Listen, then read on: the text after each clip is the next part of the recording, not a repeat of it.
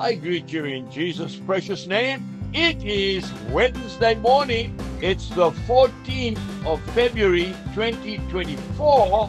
And this is your friend, Angus Buchan, with a thought for the day. We start off in the book of Isaiah, chapter 40, and I'm reading verse 28. Have you not known?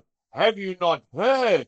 The everlasting God, the Lord, the creator of the ends of the earth, neither faints nor is weary. His understanding is unsearchable. Wow.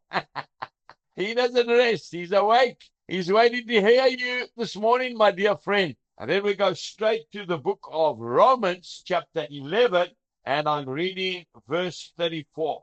For who has known the mind of the Lord? Or who has become his counselor? Or who has first given to him, and it shall be repaid to him? We can't give him anything. We can't give him anything. He is God. No one, not even Albert Einstein, can know the mind of Christ. Now this Lord, this God, our God, he has a plan for you, and he has a plan for me. He says in 1 Corinthians chapter 2 and verse 9, eye has not seen, nor ear heard, nor have entered into the heart of man the things which God has prepared for those who love him. What a beautiful promise. I remember as a young 15-year-old boy in Central Zambia, a place called Kitwe, I remember sitting on an anthill